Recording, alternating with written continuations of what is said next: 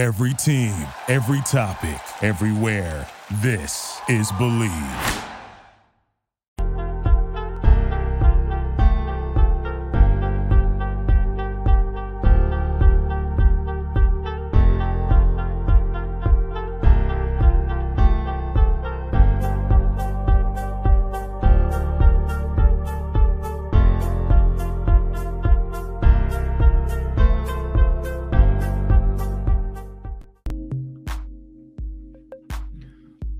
Wow, football may own the news this time of year. Not the only sport going on, so I do want to be fair and spread the wealth. And this is hockey season now in the fall. We've moved towards winter and beyond. This is another episode of Mic Drop here, brought to you by the Believe Network. I am Mike Asti as always, and it's been a while since we've done one of these, but I am joined for this show by Jesse Marshall of The Athletic and McKeens Hockey. Jesse obviously covers the Penguins, but also the entire NHL nowadays. Jesse, it's been a while. I think maybe back with my Trib days since we did one of these. But thanks for joining me. I know you have a lot going on. We both are relatively new fathers. So how's the family? Happy to have you on, man. Everything's good, man. Appreciate it. Thanks for being patient with me as we navigated no problem. Yeah. Child germs to get to this point, but I'm happy to be back talking to you. Yeah, absolutely. Yeah, I know all about that. I know all about the patience. It's definitely been tested. I don't have enough of it in my life in general, but need to definitely have it for my daughter. Yeah. But maybe, and that's a nice segue, maybe Penguin fans need to have some patience right now. We'll see. We'll have that conversation. The Penguins right now are leaving some fans' patience to be desired as they're in the midst of a losing streak as we're talking. And that is where we will start. So the Penguins opened up the season playing really well, playing some quality opponents, getting some wins, clipping off some early season wins, and actually kind of creating a conversation that calmed down the offseason talk of what's this team going to be? Should they have broken this up? Do they really have a window? How good are they going to be? Even if they get in the playoffs, can they really make a run? That conversation kind of died out earlier in the season. Penguins were playing well, maybe better than some would have thought. Now they're kind of back to the mean, and certainly defensively, they're allowing a lot of goals here, even if they are scoring, and the Penguins are in the midst of a losing streak. So I guess I'll ask you this. Which one of these Penguin incarnations that we've seen early in the season are more realistic to what fans can expect the rest of the season? Can they realistically make a run, or is this now a Penguins team that kind of got back to the mean that maybe fans should get more used to? This is an older team. There are young pieces there, but eventually all runs do eventually die out. So which Penguin team that we've seen through only a few weeks so far do you think is more the actual Penguins this season? I think, Mike, it's like a slightly dumbed down version of the one that we saw win those games at the beginning of the year. Okay. And here's the thing, like expecting them to score 6 goals a game continuously is outrageous, right? Like I don't think that's going to happen. It's like a 1989 throwback to the Penguins of old, or just fire wagon hockey. Yeah. I think what happened was they won some games. They had some success offensively. They went on that Western Canada swing and just developed a ton of really awful habits. And I don't think, and that's a hard swing that can happen to a lot of people. Yep. When you go on that swing. That's a rough swing, regardless of how good or bad those teams are. I think that early taste of success allowed them to get away with some things that they probably wouldn't have gotten away with normally. It bred some unhealthy habits. It really, really crushed them. You kind of got the sense they cured it against Boston when they got back home. And then in the second half of that game, they had no clothes whatsoever. Right. Yeah. You kind of just reverted back to where they were in Western Canada. So I think the struggle for the coaching staff right now is to try to get rid of those early season habits, to get this team to recognize that it needs to be aggressive in a controlled way. They're alternating right now, Mike, between not forechecking at all and letting the other team just have this blank check to do whatever they want in the neutral and defensive zones, and then overzealously forechecking way too much. Getting into what I call feeding, where you're up ice so far, you've left a gap between yourself and everybody else, and that could be exploited too. So there's got to be a balance, right? And I think Mike Sullivan's struggling now to like get that dialed in the right way. But I do think it's they're at their best when they're on their front foot. We saw them play that way early on in the season. So that's why I say it's a toned down version of that, because they're not going to score 6 goals over and over again. They're going to take a ton of chances, sometimes ones that are ill-timed, but the pressure that they bring, we saw them just take Tampa through the ringer. That Tampa Bay team was seeing ghosts from that Penguins forecheck, and that element just haven't been able to get back to that consistently for a 60-minute effort. Yeah, and I think that might have been the moment that was most eye-popping, that kind of calmed down the critics and maybe had some believe, wow, maybe this team is better than we thought, because obviously we know the recent history of Tampa Bay and continuously bringing basically the same team back. They're still a little bit younger, and to really do that and have that domination does kind of stand out from that early season run for the Penguins. Jesse Marshall of The Athletic and McKeens Hockey joining me here on the Believe Network. Make sure to download, subscribe, Apple Podcast, Stitcher, Spotify, tune in everywhere you get your podcasts. Mic Drop is there. And Jesse, I guess then I will follow up and ask you, for this team to kind of get back to a contending team, I don't think anybody, even the ones that calm down or optimistic, maybe thought that, okay, they're going to just run teams like Tampa Bay out of the building every single night. That might have been fool's gold. But they have the talent that occasionally they can do that in those games and in those matchups. We have certainly not seen that recently. What can be done to get them back there? Is it switching up defensive pairings? Because that was a lot of the conversation in the offseason. It kind of, again, calmed down because they were playing well. But as you mentioned, they might have had that calm down unjustly because they're just scoring a bunch of goals, and that was helping them win games. So a lot of those criticisms calmed down. And then Tristan Jarry, a goals against average, the teetering closer to 4 than it is 2 right now. He's won games. His record's good, but that might be, again, a little deceiving when you're evaluating a goalie. A lot of pressure on him. There's always pressure on the Penguins goalie, but when you have a guy with a playoff series that didn't go his way, uncertainty on if he actually can make a run, there's youth there, people are always going to look to the goalie. So is it him needing to play better? And is there still question for you on if he can be the guy that can lead you through regular season and beyond and actually a deep run, which clearly this franchise still wants to make an effort to put forth here for at least a few more years? So it's kind of, again, it's a Jekyll and Hyde situation for him. That game last night against Boston, Mike, was his worst performance of the season by a large margin. He was well below the line in that game. Yeah. And don't get me wrong, the defense didn't help him out any, right? There were some chaotic moments in front of the net where I think the Penguins D got confused and didn't cover anyone. And Boston kind of had their ability again to just go up to the buffet and eat. So that's a problem, right? I'm loving the feeding. Thank you. Yeah. So I'm a big fan. Thank you. Here's the thing. They got to get these defense pairings figured out. Your traditional wet blanket of Letang and Dumoulin and that pairing that can control the game and back up that Crosby unit has suffered. Not just the start of this year. You could go back a ways to last year and find a point probably in January where this started.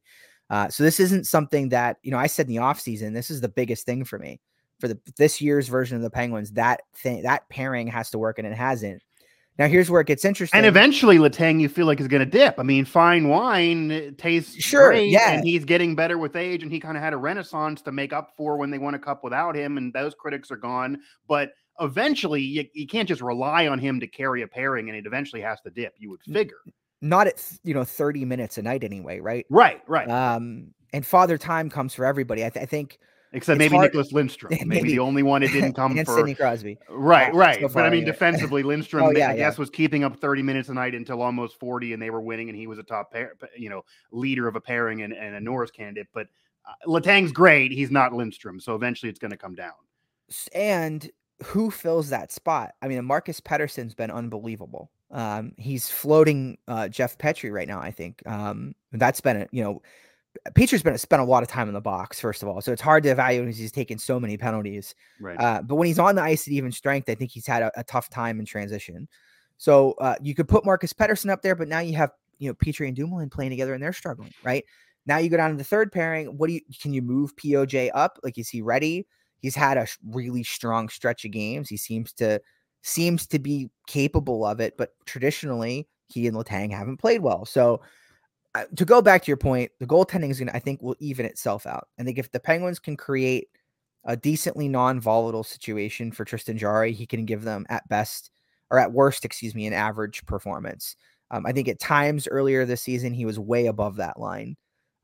Is that good enough? Because in the early run of Fleury, I guess the tag could be that he wasn't elite at that point, but he was good enough on a really good team, and that's how they're able to win the 09 Cup, and we know the rest. Can that be good enough now? I think so. I think if you look at the situations they've been in, Mike, that's what sank them is that it's been below that line, right?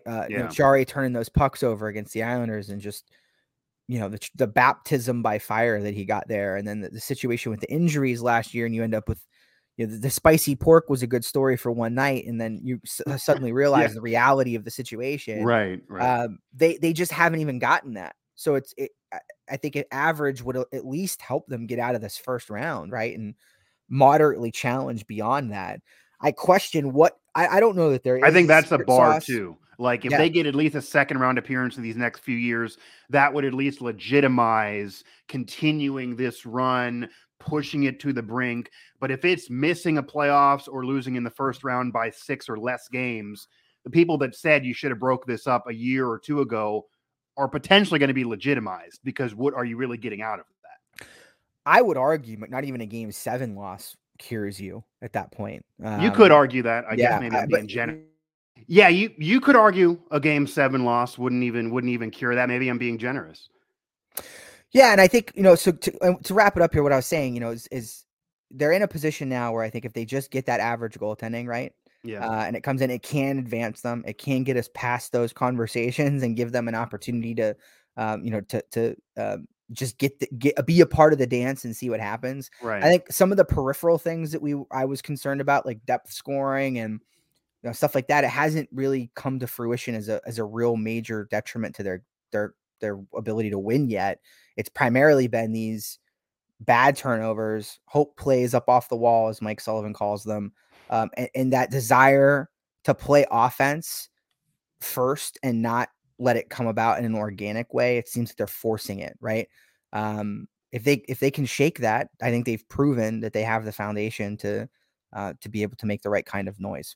Yeah. Do you agree at all with those who say that the mentality for some of the veteran players, certainly the offensive-minded players, even throwing Crosby in there, but Gensel, certainly Malkin now in his later years, is to still have the same strategy like they did during the 16-17 years, kind of what you just said, of if we outscore teams, that'll be good enough for us to win. But now they're not nearly as fast. They're older, and the NHL is a little bit different with how teams are structured. There's more teams willing to basically just trap you to death like in the 90s, that's not going to work. Is that maybe a mentality that is still there, that's creeping up, that even Sullivan maybe thinks as well, that's false, that's also kind of a problem that's led them into the situation? Do you think that exists at all? I do. I think it's been it's a mentality, Mike, that it's exists over multiple iterations of this team, right? Like this core, I think, has always sort of felt very strongly about their ability to manipulate the game because of their skill set, in their own way. Right. And I think that when you look at the Mike Sullivan system, although it is up tempo, although it is aggressive, it's also got strong links in things like puck support, right? And decision making, where you're putting yourself and a teammate in a position to win a puck battle. And it's not just you one-on-one with someone. Yeah. So you don't see that, right? In these moments of sort of blackout, right? It's just that focus of let's get up ice and let's be a little careless. Let's be a little east-west. It deviates you so far from what his style of play is. And it makes you vulnerable. So for me, I definitely think that his biggest job and where his strength is in managing this in video and having days where there's, lack of skate. And there's for example, on game days, you're not skating on game days, you're in the room, right? Like, let's go back and watch what we did wrong. And this system, I think, has been the same for so long. Iterations of it have changed, right? And it's evolved. But he's got the ability to soundly lean on it and to be able to show video on a day-to-day basis that here's where you're missing it.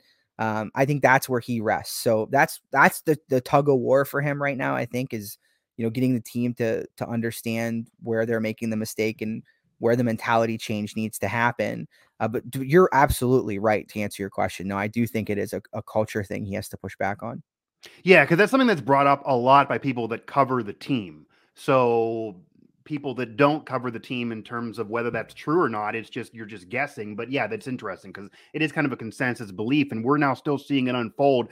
The benefit that Mike Sullivan has really over any other head coach that I can think of really across sports that is coaching a generational all-time great in Crosby is he is very willing to be coached. And I'm sure that if that was communicated to him, he'd be very willing to lead the way to have those film sessions and to maybe say this is a problem. So that is a benefit that Mike Sullivan has that maybe a lot of other coaches that have coached players like that would maybe be resistant, because clearly it's worked in a stubborn way before. Because as you said, when you have more talent than anybody else, and the Penguins in 16-17, Kessel was still there at his best offensively. They really did have enough talent to probably outscore a lot of teams, most teams in the NHL, and it didn't work at that point. But the management of that, Mike, too, is why there are so many coaches with such a short tenure in Pittsburgh besides Mike Sullivan, is that nobody's been able to capture that, Right. And like the Goldilocks porridge, so to speak, from Michel Therrien was that it was too stern, right? And he was too much of that is, And then Dan Bilesman went the complete opposite direction, where you had Therrien, and it's almost Therrien needed to be stern then, but then it got too stern. And he got more defensive with his system. It's what some critics bring up for other coaches around the league that maybe they're John Tortorella is a great example. John Tortorella is a great example, but he's somebody that you absolutely, it's hard to debate this whether people like him or not. When he's a coach of your team gets better all the time. But after about 3 years, those players, the media, the fans get sick of his crap. And there's almost a discussion that's had of, we're a lot better, but unless we're lifting a trophy, I don't want to deal with this man. And then eventually that just dissipates. So but even go back, Mike, to like the Fleury Murray situation. And you always heard from Mike Sullivan about how clearly he was articulating these things and about like, I'm going to bench you. I'm going to start you. Here's why. This is what I want you to do. Like that has always been a strength of his. So I think you avoid which players like, maybe that's Fleury, I'm sure really like that. How much of that do you get with John Tortorella, Mike? Right. I'd imagine not at all. I don't know, right? So I don't know. It works, right? It works. And I think that, this is the best guy for the job. So Crosby and Torts, I don't know how that would have worked. That would have been something else. Crosby and Torts, that would almost be like Belichick trying to coach Big Ben. I don't think that. I don't think the gunslinging. Hey, I put the play in, and you're just going to draw it up in the dirt would really work out. Be a lot of audibling there. I don't know how those meetings would go. Jesse Marshall here for the Athletic and McKeens Hockey, joining me on the Believe Network here. Of course, I'm Mike Asti, and we are talking pucks. We're talking Penguins hockey. It is that time of year, and it's already been a polarizing season so far, kind of an up and down season. But that's just really life of following and covering the Pittsburgh Penguins. You did mention POJ. So before we move on, I do want to ask about POJ because there's also kind of a consensus belief of people that cover the team that while there are reasons to believe he can step up and play well at times, maybe you can get more from him. It doesn't sound like the franchise agrees that he can handle more or is maybe somebody that you can rely on more, or they're going to change anything with him in terms of time, in terms of pairing, anything at all. Why is that? Is that maybe something that maybe you don't agree with your colleagues in terms of reading those tea leaves? Because that's also just trying to get in the head of somebody without knowing factually. But why is that out there? That despite what you see on the ice at times, there's a belief in terms of your colleagues, even at the Athletic, that, hey, the franchise doesn't agree. So it's just a moot point to talk about. That's a good question. I think that there is a history, to be fair. There is a history of him at some higher level at being of questionable decision-making prowess, right? I think on ice in a micro level, right? There within the game, there are situations he finds himself in where he makes bad decisions. Young players still. They do. And coaching that, I think part of coaching that is allowing it to happen, right? Cale Makar makes those mistakes. Yeah. Adam Fox makes those mistakes. You don't hear about them because they're covering them up with all the other awesome things that they're doing. And at the end of the night, the good outweighs the bad, right? Should the Penguins take some of this heat, actually, if that's actually correct? And they say that, should some of it actually fall on them? I think that the reticence to trust young defensemen is not something that's unique to Pittsburgh. Right. Especially given the log jam that they have and the capable amount, like Chad Ruedel, right? Constantly pumping out performances that are above the line, right? And even a guy that's in the lineup on a regular night. So I think knowing that the standard is that, and that they have these players that can give them these performances, they're looking for something more safe and exceptional at the same time. And it's hard to produce that, to your point, Mike, if you're a young puck moving defenseman that's getting third pairing, minutes in a more sheltered role. How do you showcase that? And then last year when he plays with Chris Letang, I don't necessarily think that's a great mix of player. I think they're both the same guy, right? Yeah. And you saw last year they kept running into each other in a lot of ways, where they were like, "Yeah, who's taking this responsibility?" Yeah, POJ is like a younger, worse Letang. Right. So I think, no offense to him, right? It's right. Yeah, that's the high bar. Yeah. So I think that there's definitely a reticence to let him go, but I think now that it's happening, they seem more willing to give him more difficult assignment. Like last night. That's where I was going to go then, that if that's a correct assessment, then what are you doing? You might as well try to get some value for him. Maybe it would even be best for him personally. Maybe this isn't even fair to him personally. It almost sounds the way you're talking, that maybe it should be best for both sides to move on. And we've actually seen the Penguins franchise over the years, if they're in a situation that isn't even fair to the player based on the ceiling they're going to give him, eventually, whether it's good or bad for the team, they just let the player move on. They try to get some value for him. So why not do the same with POJ? Yeah, and you have Ty Smith, right? So who's kind of, because you just traded, a Vezina, my goodness, Norris candidate player right now, and John Marino, who is probably arguably one of the top 3 defensemen in the National Hockey League right now. I don't know if anyone thought that was coming, but yeah. No, yeah, right. Nobody saw that coming, really. But he's playing that well. It's definitely a bitter pill to swallow to have Ty Smith be a waivers casualty in the American Hockey League right now, especially because he looked pretty competent in the preseason. But you don't want to have a situation like the Pirates endure with pitchers, and like you see Glass now and others. Like you don't want to have, I guess, that where you have 2 in a 3-year period. That could, I think now you have an environment where like that the seeming impossibility of him playing up top with Letang because Dumoulin was that institution there. Yeah. That is just, it's not the case anymore. Dumoulin's not that institution right now. They need a solution to this problem. I think at some point you need to just let him run wild. Give him a week. Give him 7 days. See what you got, right? 7 days. And see what the result is. I mean, that's the only way you're going to find out. You have to take the training wheels off, right? You can't keep him limited to these spot checks on the top pairing and switching the lines around all the time because you're afraid to commit. That's the one thing you can be critical of, I think, with Mike Sullivan. I think even with like a guy like a Drew O'Connor, who is an unremarkable bottom 6 player, with a limited ceiling, there's still that reticence, right? To sometimes, I think, give him the spot. So I don't know. I think it's I'm there's some that brought up trading Dumoulin, and that's been a whole debate the last year, that if you're not going to move POJ and you want to have so many there, and your Marino situation was a debate years ago, but then Dumoulin would be the guy that would bring the value. And honestly, Mike, like how much weight do 2 Stanley Cups carry among general managers? Oh, you could rob somebody blind for that. You know what I mean? Like they don't care how Brian Dumoulin's playing right now. They care that he won 2 Stanley Cups well, not that long ago. You see the money that free agents get that are on cup teams. They're role players in those cup teams. That boosts their value. They get big dollar amounts. And then it's like, well, this player is not really as good as what I'm paying him, even though he was on a cup team. Yeah.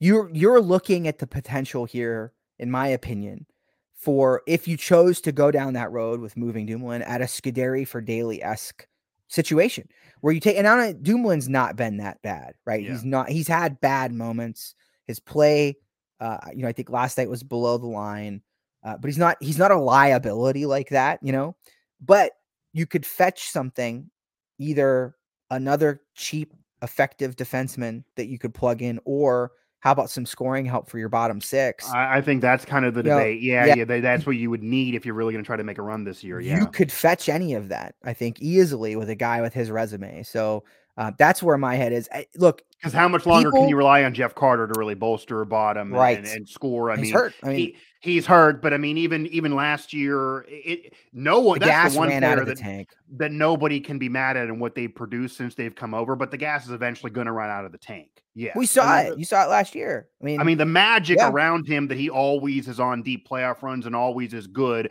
is just going to eventually run out. Father Time is undefeated. 100% undefeated, and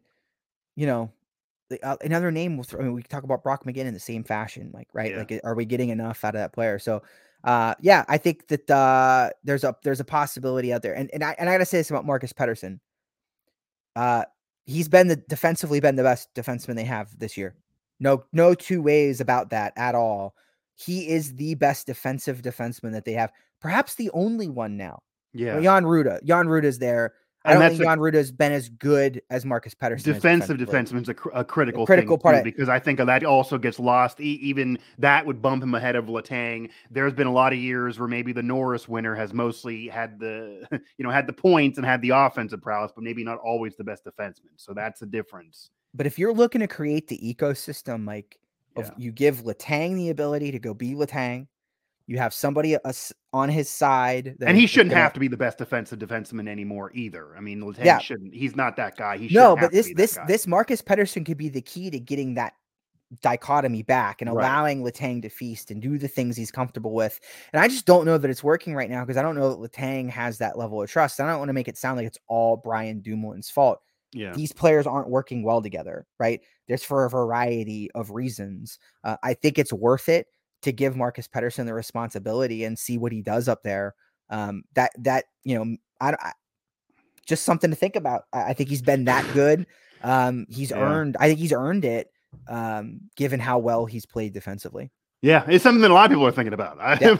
Penguin fans do a lot of thinking, and media do a lot of thinking, and the Penguins are really one of the most debated teams in the sport on a year in and year out basis, really. Yep. Imagine if this team was covered on more of a national basis like some of the other sports leagues in terms of how many debates would rage with the Penguins, because there's always so many.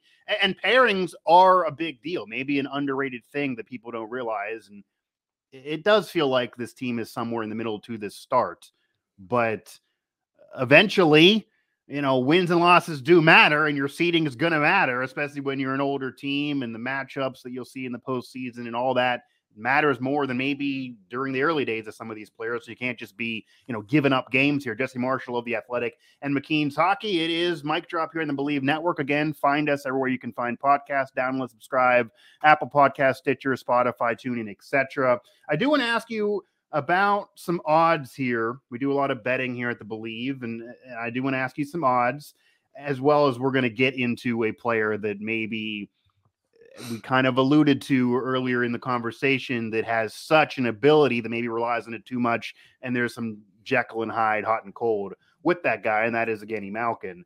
But Connor McDavid at a plus 180 to most sports books, Austin Matthews plus 600 to some, and that's going to Bet Rivers, that's going to DraftKings, that's going to a few others, and all the way down Crosby. And I think this is one from Bet Rivers, but he's at plus 3,000. Wow. Generally speaking, no matter what book you're looking at, and you're going to have different numbers than any book here, Crosby is significantly down.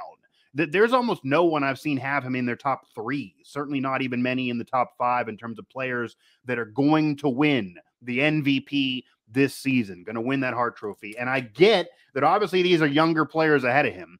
And obviously Connor McDavid maybe has the advantage over any of these guys, really, that if his team is going to be really good and make a run, I know it's a regular season award, though, like say last year with the Oilers, he has to be a stud and be an MVP candidate. He has to do that even more than Crosby even now, but certainly even during Crosby's prime, kind of like Ovechkin before they actually won, that he has to be an MVP or they're not even in the thick of things. What are your thoughts on Crosby being so down in terms of having a chance of the MVP this year? Is that any disrespect? Is it the fact that he's just older and maybe the voters are done giving it to him? Is that maybe a wrong assessment because of how much he would have to be relied on if this team would win? What are your thoughts there? Because I've never really seen him pretty much out of the conversation before the year starts in any other year, even though now you have these young sensational players there's a whole conversation on if this is now McDavid's league, if this is legitimately the Connor McDavid era, and the Crosby era, despite him still playing at a relatively high level, has come to an end. And maybe based on what we're seeing here with MVP odds, maybe that's what the sports books, Vegas, and maybe some people are trying to allude to. It's also the conversation now, Mike, of like, how do you win a heart, right? Well, yeah, you gotta win the points. A lot of it's opinion too. Yeah. I mean, this is opinion. Yeah. I mean, So mine and yours are just as good as anyone else. Well, no, I don't even mean that, Mike. I mean, now it's like it's almost synonymous with the Art Ross. Oh, right? That's true. And if you're not in the Art Ross conversation, you're not in the heart conversation. Right. So let's say hypothetically, right? Here's where I'm going with this, right? Because Crosby has 12 points, and McDavid has like 21 or 22, because Draisaitl has 21. So 10 points off him already, right? And I don't think that he'll be close. Crosby will, when it's all said and done. Crosby will be over a point per game. I wouldn't be shocked, because like if you look at right now, there's guys like Kevin Fiala, Gabriel Velarde that are ahead of Crosby on the score. Like he'll finish ahead of them. But like if Crosby, and he's going to score less goals too. But if Malkin got hurt, right, and like you had no two-headed monster, and Crosby finished top 10 in scoring, and the Penguins made the playoffs, okay, and they had a good seed, and he was a top 10 in scoring, would that be enough for MVP? Probably not, right? Does it? David and Draisaitl are going to be up there. You're going to have, because you could still argue if you're in the conversation. You could still argue that even if Draisaitl is healthy and Malkin's not healthy, that there are going to be people that are going to say almost help Malkin not be, and there maybe would actually help Crosby at this point in his career in some respects. And then also the whole other conversation of that outside of the top two of the Oilers, they're not as deep. So even if you have your Robin to your Batman, overall team wise, you don't have as much. That still would be brought up. Yeah, so I think it's the there's also this element of like used to itness, where like Mike Sullivan's never in that Jack Adams conversation, right? Like last year, I thought what he did to navigate those injuries at the beginning of the year was you could argue that, yeah, unreal. But like that nobody by the time it's all said and done, everybody's back healthy, and look, Crosby and Malkin show. So yeah, I'm not. I guess in that sense, I part of me is shocked because we're just not used to it. But on the other hand, like there would be so much that would have to go right for him to get it, that it does seem, I think, somewhat insurmountable because of the way that the criteria are used to vote on the award, right? You have to be in a certain position scoring wise to be considered, and it doesn't seem like he's going to be there at this point.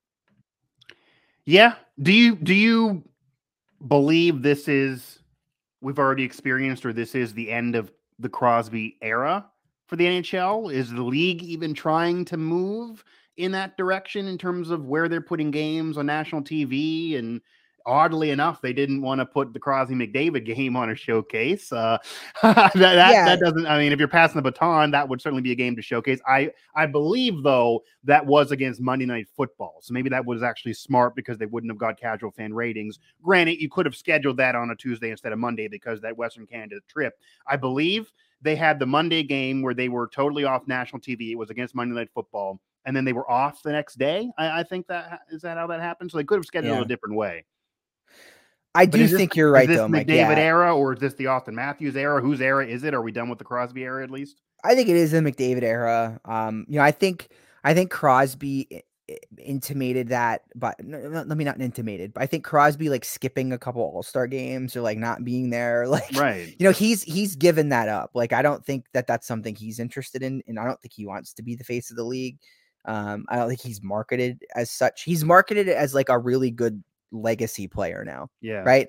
Which is like the casual fan knows him more than McDavid, I would imagine. I if you do don't follow think the NHL avidly, but I think more knowing McDavid, and I think the league is almost trying McKinnon, even for that matter. Maybe, right? yeah. Well, you win a cup. I mean, that'll do it. So, I think it's their league now. But I do think what's been fun, and what will continue to be fun, and this will happen probably every year until he retires, is like people are writing about Sidney Crosby as being like underwhelming or like whatever. They just haven't watched him, because I haven't gotten that impression. Like, he's dropping down to one knee to take these one-timers and just lasering them in the net like he's 18 years old.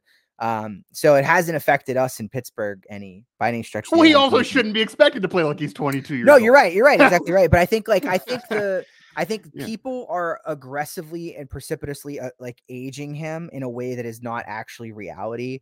And then so like when things happen and they see these highlights of him, or he pops up in their city, they're like, oh crap, I was wrong. Like I forgot about how good this guy is. So I think like that the Sidney Crosby prove it to you tour will continue to be a fun thing to experience. I think it also could be that before the advent of McDavid, Matthews, McKinnon, as you mentioned, there was a lull period during what was still the Crosby era that obviously Ovechkin then won his cup and he's still the prolific goal scorer. And I hope he breaks Gretzky's record. But it was the Crosby and Ovechkin fighting for their era. It was then decided to be basically the Crosby era. Ovechkin still kind of in there. But there was nobody else to argue this for. And then you saw McDavid, then you saw Matthews. McKinnon really has popped up probably on the radar just last year off that deep playoff run, even though he was doing his thing prior. So you get these players to have deep playoff runs or to score a lot of goals or to start winning these awards. That is when they can claim this. And I think that's when the casual fan knows them enough that doesn't just rely on marketing. And you can argue somebody else in the era. But prior to that, it was, McDavid scores a lot of goals, but his team has no chance. McKinnon, I don't really know who he is. That team's been rebuilding for 20 years. Austin Matthews, but they're just going to blow it in the first round. He doesn't make his teammates better. I mean, those were the narratives. Those are calming down or non-existent now. Maybe not so much for the Leafs. Not with the Leafs, I guess. Yeah, I mean, him individually, but they do need to disprove that, even though they did actually give a tougher test than others against the team that they eventually lost to last year. But I think they do need that deep playoff run. And I do also think that this is said a lot, but winning a Stanley Cup, as you know, it's hard to do. It sure is. Yeah. It's not necessarily this ding that Ovechkin's only done it once in the one final, or the McDavid hasn't got there yet. Especially now, Mike, too, in this divisional world, right? Where like I didn't think they were going to get to the Western Conference Finals a year ago. I wasn't ready for that. But like that now, that the first two rounds most of the time, unless you're the first seed and you happen to luck your way into playing a lesser opponent. The point is, I think at the end of the day, it's really hard to get through those first two rounds, especially. Teams are familiar with you. They know you well. Yeah, they got the tape. I mean, it's exactly right. They can exploit it. They know where your weaknesses are. And goaltending makes the world go round. So, which you could argue that none of those other guys have the goaltending. Now, it didn't matter really for Colorado. I still think it's a problem for Edmonton. Yeah. So, and that's an issue that it's not an individual sport. If you don't have the goaltending, unless you're scoring 7 goals a game, it's going to be a problem for you. Yeah. What I do want to ask to kind of round things out here, Jesse Marshall, again with the Athletic and McKeens hockey. I've had some fun talking puck, to say the least, and we're getting into where it's going to get really fun. Not yet there, where teams are going to separate, but it's going to get fun and going to get some separation soon. We'll kind of maybe figure out our answers to what this team is, and all these debates will just rage on as well. But Evgeni Malkin, this is that perpetual death taxes, and we're probably going to debate this forever. And literally whenever I have you on, I probably could ask this. It's an evergreen topic, really. What should the franchise do with him? How should he be handled? Should he still be there? Should they be trying to get value for him? What kind of gas does he have left in the tank? What are reasonable expectations of him? How should he be perceived, and even his legacy? Because all of those things are about a 2 or 3 year topic that's going to keep on going as long as he remains a Penguin. I'm a little surprised that he actually is still a Penguin, to be honest with you. I get wanting to increase the era. I get Crosby, wants him there. And certainly a very, very talented player that you can see glimpses of him single-handedly carrying the offense on his back and scoring a goal. We've seen him before carry the team when Crosby was out at times. But you also see a lot more glimpses now of moments that he single-handedly is killing the rush. He single-handedly messes up the offense, and he actually is hurting you out there. So is it almost cut bait, try to get value? Because if you wait a lot longer, you're not going to get value. But currently, you can still get a lot of value for clearly a future Hall of Famer. And what is the perception of him overall? Even nationally, top 100 list. That it's an opinion, but that was put out there by the league a couple years ago. Didn't have the man on that. That seems outrageously insane based on the resume. Even if he's not Crosby, that's a far hill to be putting your flag on that he's not a top 100. So where are you on Malkin's legacy, how he should be perceived, why he's semi-disrespected, it seems, even by media nationally, outside of just maybe being not a Canadian, because some could go, Not him. some could go there. And then what should this franchise do in terms of handling him? Have they actually missed the boat on his value? Would have peaked a couple years ago, and now your value is what it is. But if you wait a year or two, it's going to be next to nothing for him at his age, and what he actually is doing negatively for you as well as positively. I think the problem, recently anyway, not this year, but recently has been his availability. That's really it. He found himself in a really unique position going into the negotiations this summer with Ron Hextall, where if you go back, right, and think about contract comparables, right?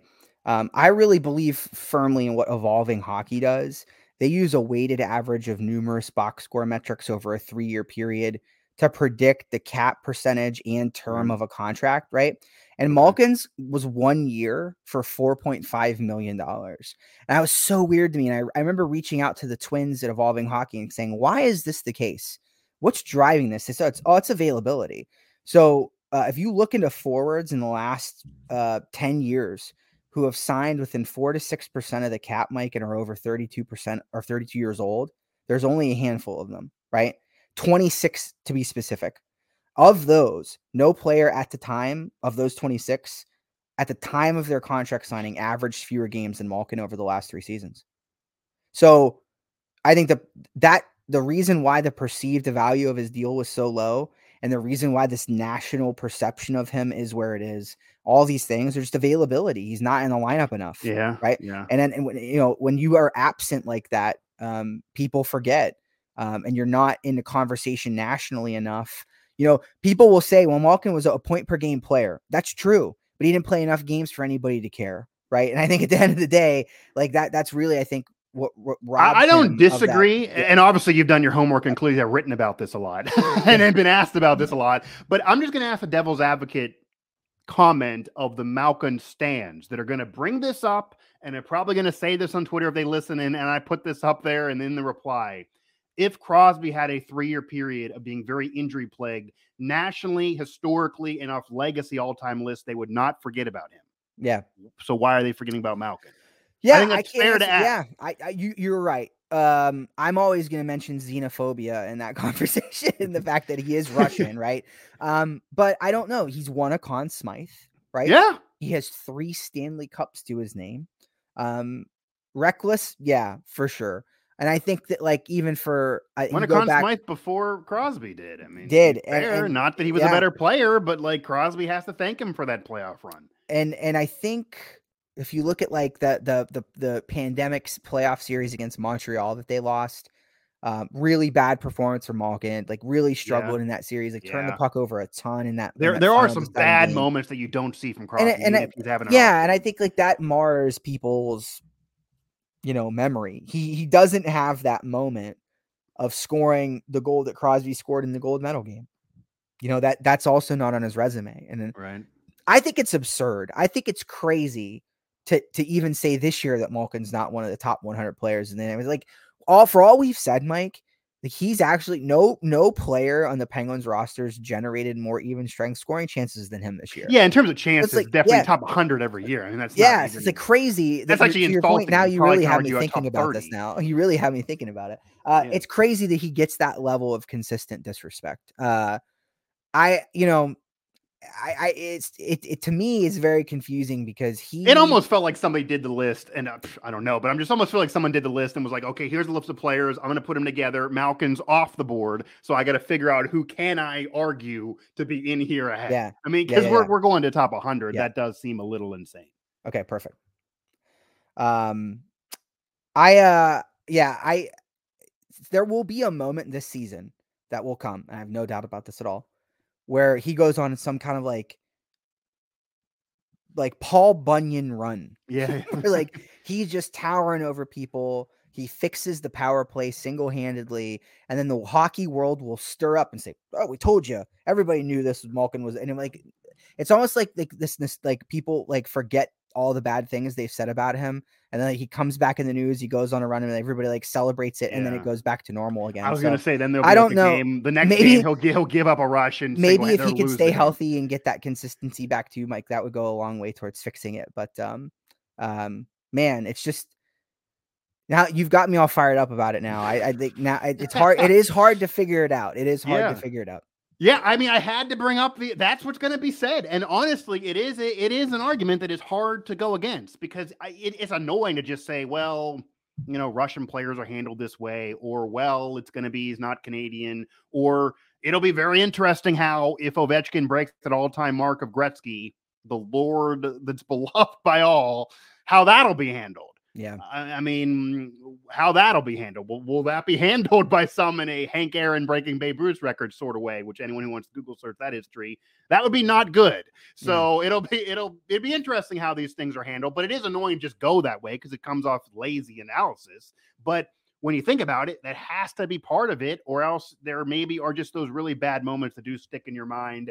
We'll see. I'm surprised he's still there. And you also look at history, and this goes to any sports dynasty, certainly in hockey, to have 3 premier players that are those core players through an entire run that's going to be 20 years, basically, all be together this long, incredibly rare. The longest stretch in terms of NHL history with those 3 core players over a successful run like this. So that's that. I mean, something to be said for that. And maybe the Penguins want that to be the case. Obviously, they were broken up and different guys coming in and out. Gretzky eventually was traded off the Oilers, even though they won a couple years after him. The Red Wings in the 90s were Shanahan wasn't there the whole beginning portion. Like, to have these 3 the whole period of time, and now Fleury's no longer been there for years, but still Letang, Crosby, and Malkin. That's a core. I mean, that's I think there is something to be said that it's cool to have that. And maybe that was part of the Penguins. Mike, what's the other? That I think Crosby likes that, but we know he does, because they probably don't have this band back together if Crosby doesn't intervene in the offseason and get these parties to start talking again. You would figure, yeah. I mean, you really have to go to the Sedins, right? That's one example of this kind of tenure, but this is a unique, cool thing. I do think they're going to remain competitive. I do think they're going to still continue to make the playoffs. I question whether or not they can win the cup in their current state, but to see this happen the way that it's happened, to be a part of it this entire time, we're old as hell now, Mike. When we started this, we were very young chaps buying rush tickets down in line into the arena. It's been a cool thing to behold and be a part of. So, I'm happy we are seeing it. And I think at the end of the day, Malkin's gonna have his say in a little bit more on what his legacy turns out to be. And I think the annals of history will fondly look back on this situation as something extraordinarily unique. And I think if you look at the rumors surrounding Patrick Kane this year, I mean, heck, he's been rumored to Pittsburgh, right? I mean, Pittsburgh was a supposed landing destination for him. This kind of run is just so rare. It's so unique. And the Penguins, even if they're not necessarily a cup favorite any longer, they're keeping this run longer than some others over the same era kept their runs, or even throughout history. And I do think that maybe at the end of the day, that Malkin, or at least should maybe be looked upon more favorably than, say, others in his role have been in sports history. Because you look at Malkin, we brought it up earlier, he's the Scottie Pippen to Sidney Crosby's Michael Jordan, but Malkin did something that Pippen didn't do. In a championship round, Malkin won the best individual player award. Pippen was it was 6 for 6 for Jordan. He was riding below. So that's something that should be thought of as a little bigger than normally that second best player.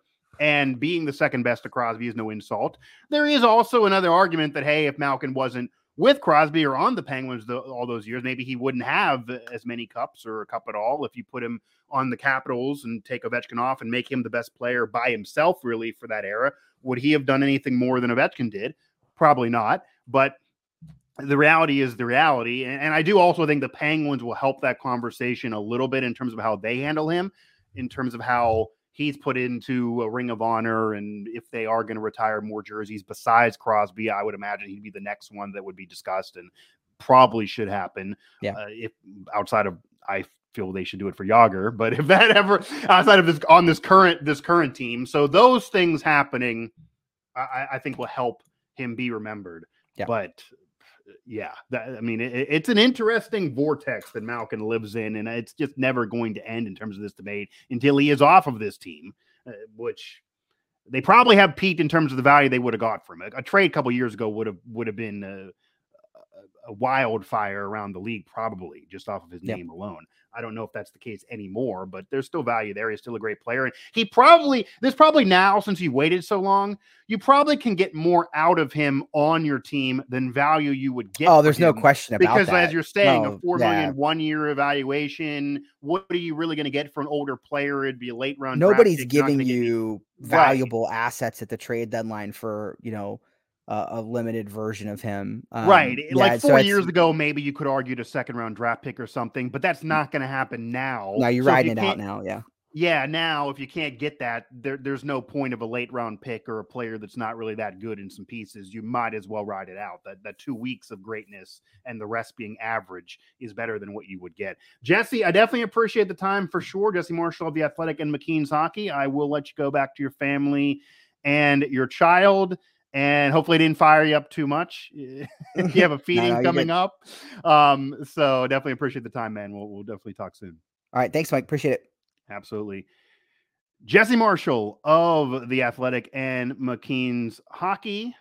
Been a while since I talked to him, but I want to talk some pucks, and I can't really think of anybody better, certainly covering the Pittsburgh region. I mean, Yoey, I've done a lot of shows with his colleague there at The Athletic. I certainly could throw him a bone and say that he would be just as good. He's fun to talk to as well. But Jesse Marshall, someone I haven't worked with in a while, so I wanted to get him on. And happy to have talked with Jesse.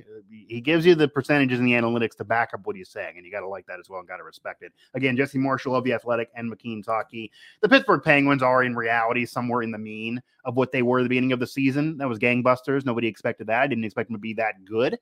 The arguments dissipated because they're winning, but maybe it was fool's gold and they still weren't great defensively. Now it's creeping up. They're not scoring as much, and obviously you can't win games just off offense, and it's becoming more of a problem. Jari's not played nearly as well.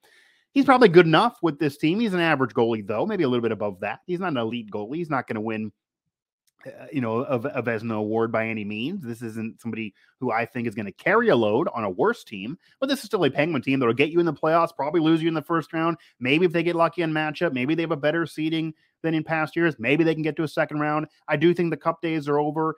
I don't necessarily mean that as a negative, though, because eventually, as Jesse and I talked about, all of the dynastic runs eventually have periods where they're not really a cup favorite. They're not contending. They usually dip off the cliff and don't even make a postseason. That's not yet happened to the Penguins. Don't expect it to happen this year. And it is rare to bring this core together, but this core is better than the value you would get for this core, really, unless you're, trading Letang, which isn't going to happen, or obviously Crosby. So this is the group. There are different things they can do, though, in terms of pairings. I do think the mentality of just we're going to outscore everyone that maybe even Gensel still has, that's not going to work. These are all older players. Even him, as great as he emerged in 16 and 17, he's now, 5 years later. So this is an older group. And how long will that go on? Tampa Bay is still a better team, despite what happened earlier in the season. So we'll see how this season goes, how these debates and conversations rage on, because they will. It's going to be fun to talk about. It's going to be fun to watch. And we're going to get it back here on Mic Drop on the Believe Network as this season continues to unravel. Again, thanks to Jesse Marshall of The Athletic and McKeens Hockey. I'm Mike Asti. This was another Mic Drop edition here on the Believe Network. I want to remind you again to download, subscribe, Apple Podcasts, Stitcher, Spotify, TuneIn, Believe, everywhere you can search Believe, everywhere you can search Mic Drop, it will be there. So buckle your seatbelts and get your popcorn ready for another polarizing season of Pittsburgh Penguins hockey. Thank you for listening to Believe. You can show support to your host by subscribing to the show and giving us a 5-star rating on your preferred platform. Check us out at Believe.com and search for BLEAV on YouTube.